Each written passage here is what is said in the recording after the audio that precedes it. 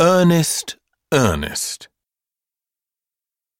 Earnest had made it to 12 years old without once cracking a smile.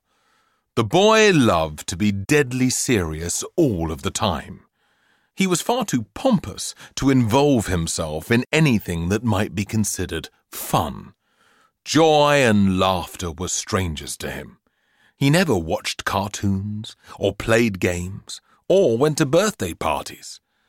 The other children in school would try to include him, but the boy chose to spend all of his time alone, immersed in some incredibly boring hobbies.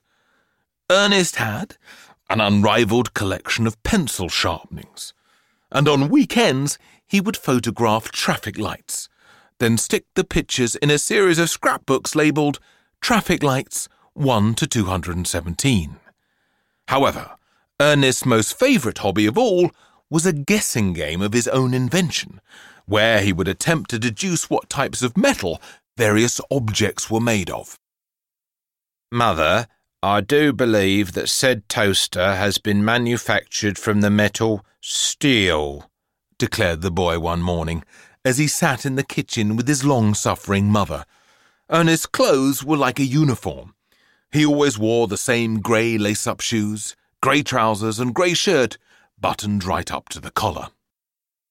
In contrast to Ernest, his mother was a jolly soul, a tall, lively lady who wore brightly coloured clothes with loud, flowery patterns. However, her face was increasingly lined with worry about the fact that her son had never laughed or even smiled. Dutifully, she picked up the toaster and studied the engraving on its underside. "Correct again, Ernest," she muttered, with as much enthusiasm as she could muster. Now, Mother, let us move on to said toilet roll holder. I do believe it has been manufactured from the metal aluminium. "Correct again, Ernest. What a splendid game this is. I never tire of it," she lied.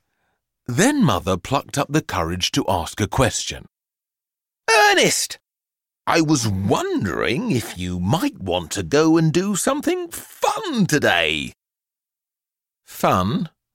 Ernest exclaimed. "Mother, what is this fun that you speak of?"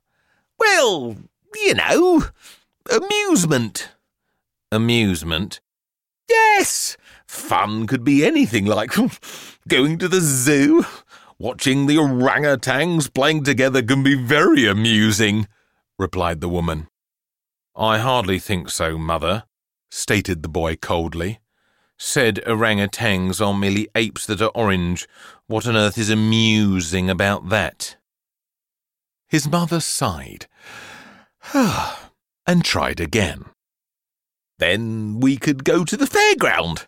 It's always funny looking at yourself in a hall of mirrors."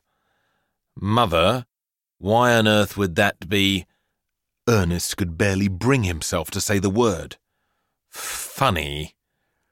Well, it wasn't easy to describe such a thing to someone with absolutely no sense of humour. "Well, you look in one mirror and you are tall and thin." The boy was unmoved. "Pray continue, Mother." "And then you, Ernest stared at his mother, his lip curling in disdain. "You look in the next mirror and, would you believe it, you're short and fat." Her laughter came to an abrupt halt as Ernest frowned at her with contempt. "Mother, I am neither tall and thin nor short and fat. Why cannot the hall of mirrors just be normal mirrors, coated, of course, with the metal aluminium?" "Because, Ernest, then the funny mirrors wouldn't be funny." The woman was exasperated now. "Look, son, please let's just forget about the zoo and the fairground, because there is something even better." "Really?" "Yes, I found out this morning there is a circus in town." Ernest's nose wrinkled with scorn, but his mother pressed on regardless. We could go and see the clowns. They never fail to make the entire audience hoot with laughter. These clowns of which you speak are amusing, are they, Mother? Oh, yes, Ernest. Hilarious, replied the lady in a flash. It seemed she might have hooked the boy at last. Now she just had to reel him in. They drive into the circus tent in a little clown car, and before they can even get out of the car, the doors fall off. Ernest was lost in thought. Mother, what metal is said car made of? Mother shook her head. I don't know, son. That's not really the point. Is it the metal steel? I don't know. And then the clowns get out of the car, and they all have these big buckets of water and... Mother, what metals are said buckets made of? I don't know. Zinc? Ernest, please, for goodness sake, it's not important what stupid metal the buckets are made of. Ernest shot his mother a stare that could kill an elephant. There is nothing stupid about metal, Mother. Ever since I was 2 years old, I have been studying it. Ernest continued in his monotonous monotone. I find its properties fascinating. Did you know, for example, that the chemical symbol for silver is Ag from the Latin word for silver, argentum?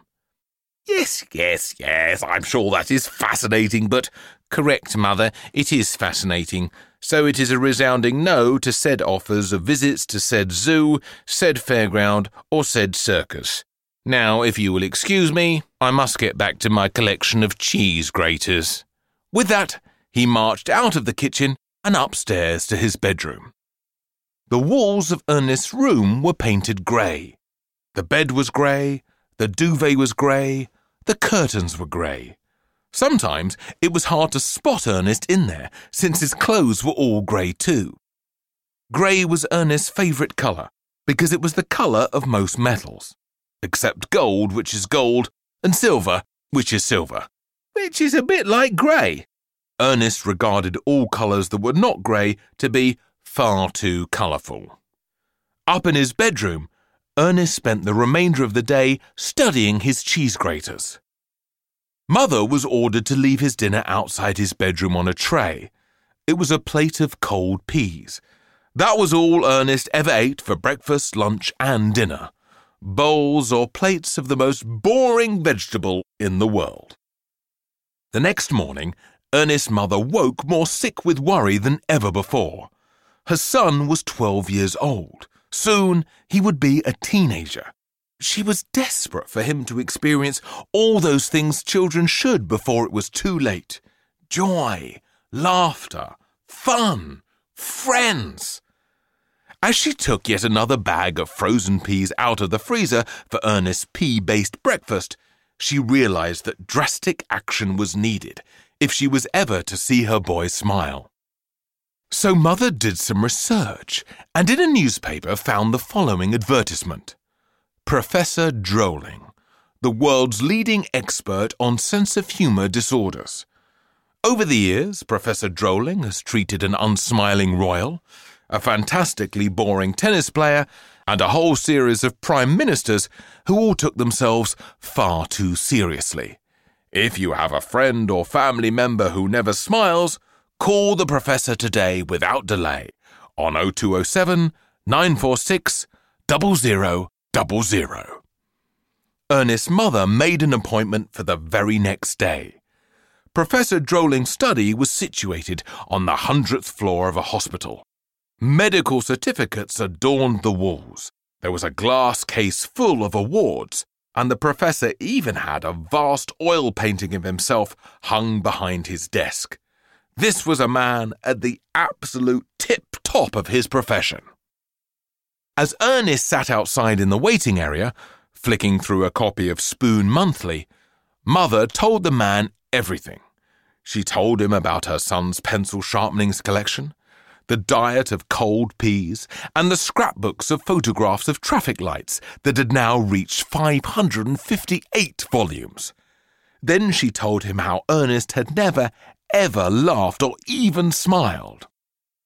In all my years in the medical profession, this is by far the most serious case of no sense of humour disorder I have ever heard of," exclaimed Professor Drolling excitedly. "If I can make your son Ernest smile, I will go down in history as one of the greatest scientists of all time." Mother was not convinced he could do it, despite all his expertise. "But how on earth are you going to manage it, Professor? I have tried absolutely everything." With a theatrical flourish, the Professor yanked back a long curtain.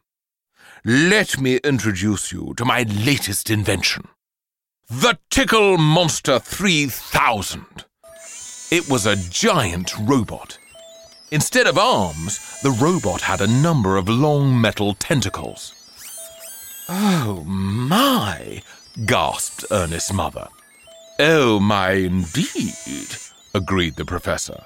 "My Tickle Monster 3000 will tickle your boy into helpless gales of laughter in no time. Bring him in, right this instant." Mother opened the door of the study. "Ernest, can he come in now, please?" "But, Mother, I am just reading a fascinating article about the different types of metal used in spoons of all shapes and sizes," he replied, without looking up from his magazine. "I said now," she replied angrily. Reluctantly, the boy put Spoon Monthly down and marched into the Professor's study. "A great pleasure to meet you, young Ernest," said Professor Drolling warmly. The boy simply stood and stared at the man, the usual sour look on his face as if he had swallowed a wasp. "I know you may think not, but this robot of mine is finally going to make you laugh," announced the Professor. "What metal is said robot made of?" inquired the boy. "I beg your pardon?" replied the Professor, rather taken aback by the irrelevance of the question. "What metal is said robot made of? I am guessing—" Ernest scrutinized the machine. "Tin." "He does this a lot," muttered Ernest's mother. The Professor sighed and checked the back of his robot. "You are right. It is tin. Well, now we all know that fascinating piece of information, I'm going to turn the Tickle Monster 3000 on in 3, 2, 1. With that, he flicked a switch on the side and the machine flickered into life. Lights came on and it started to beep. Next, 2 of the robot's tentacles stretched out towards the boy. Ernest tried to run, but the grabbers at the end of the tentacles held him still. "I don't like it," he complained. "I promise you, Ernest, it won't hurt," said the Professor. He pressed more buttons, and 2 other robot tentacles reached out and started tickling the boy. The tentacles tickled Ernest in all the places where you are most ticklesome. First under the chin, moving on to the feet, and finishing off with the most dreaded place of all, the armpit. The Professor and the boy's mother studied Ernest's face for even the flicker of a smile. Nothing, not even the slightest suggestion of one. "This is most peculiar indeed. Let me turn up the power," declared the Professor. On the robot's chest was a dial that read tickle power. As the Professor turned it, the arrow went from number 3 to number 9. Beyond that was 10, and beyond that, a patch of red labelled Danger Level. The tentacles were now moving with much greater haste than before. What's more, they were darting all over the boy's body, finding new places to tickle. His knees, his tummy, even his ears. All felt the full force of Professor Drolling's invention. Again, he and the boy's mother studied Ernest's face. Again, nothing. "Mother, can we go home now so I can play with my collection of iron filings?" But before the lady could answer, the Professor shouted, "No!" He shouted so loudly that it made Mother jump. "Oh!" she cried. Then, with a whip of his wrist, The professor spun the dial on his robot to danger level. "Are you sure this is safe?" said Ernest's mother, a look of panic shooting across her face. "I don't know," replied the professor, "but I will get this blasted boy of yours to laugh if it is the last thing I do." The Tickle Monster 3000 was now shaking and rattling wildly. More tentacles were shooting out of its chest, and they began tickling the most unlikely places on Ernest's body. His elbows, his nose, even his eyebrows. Still nothing. "Mother, this is tiresome in the extreme," complained Ernest. Professor Drolling's face contorted with fury. "Tickle Monster 3000!" he shouted. "You are my life's work, my greatest invention, but you have failed me!" With that, he took off his shoe and began banging the robot on the head with it. Clang, clang, clang. The robot beeped and hissed. Although it was a machine, it actually sounded angry. It stopped tickling Ernest and slowly turned to face its master. Then, its tentacles stretched out to tickle the professor instead. In no time, they were all over the man's body, behind his ears, his tummy, the undersides of his feet. "No!" cried Professor Drolling. "I hate being tickled!" The man's body was shaking with laughter. However, this wasn't joyful laughter. It was agonized laughter. Being tickled like this was torture, especially with the Tickle Monster 3000 on full. "Help! Help! Please! Someone help!" Mother had to do something, and fast.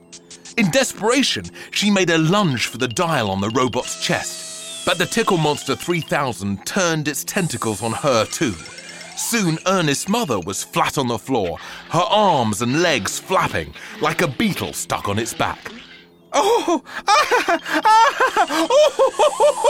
She wailed. Meanwhile, the robot's movements were becoming increasingly jerky and unpredictable. It was making even more beeping and buzzing noises. Soon, sparks were flying out of its eyes. Smoke was billowing from its head. The robot's tickling tentacles were now moving so fast they were becoming a blur. "Oh, no! Oh, no! No! No!" cried Professor Drolling, as tentacles tickled every conceivable part of his body. "I think I'm going to wet myself!" Trying desperately to escape from his own creation, he wrestled the robot, biting its tentacles. But the machine had him pinned against the wall. No! A bit of wheeze come out! I can't take it anymore!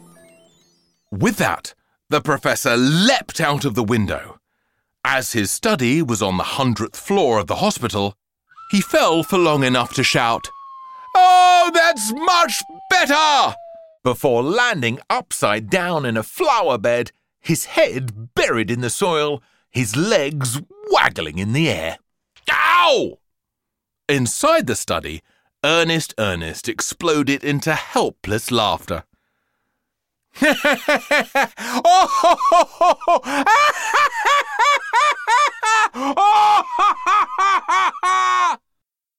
Tears were even rolling down the boy's cheeks, and his face had turned pink with joy.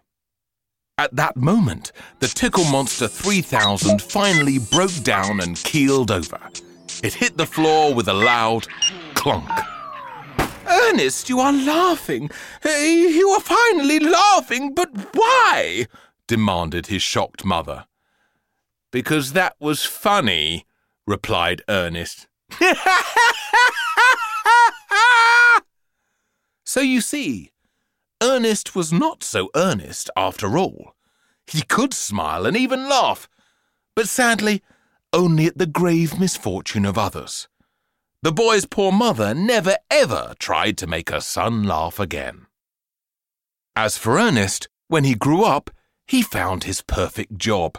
He became a science teacher. Ernest worked at the same school for 40 years, and none of the teachers or pupils ever saw him laugh. He bored everyone day in and day out with his bum-numbing seriousness. Until one day, an experiment went badly wrong in his classroom, and there was a massive explosion. Boom! Flames flew, and his poor lab technician's bottom caught fire. All the pupils looked on in shock as their teacher hooted with laughter.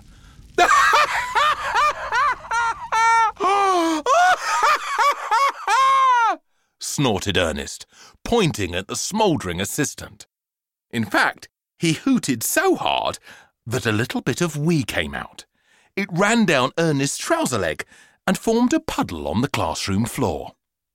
And at that moment, the whole class laughed at him.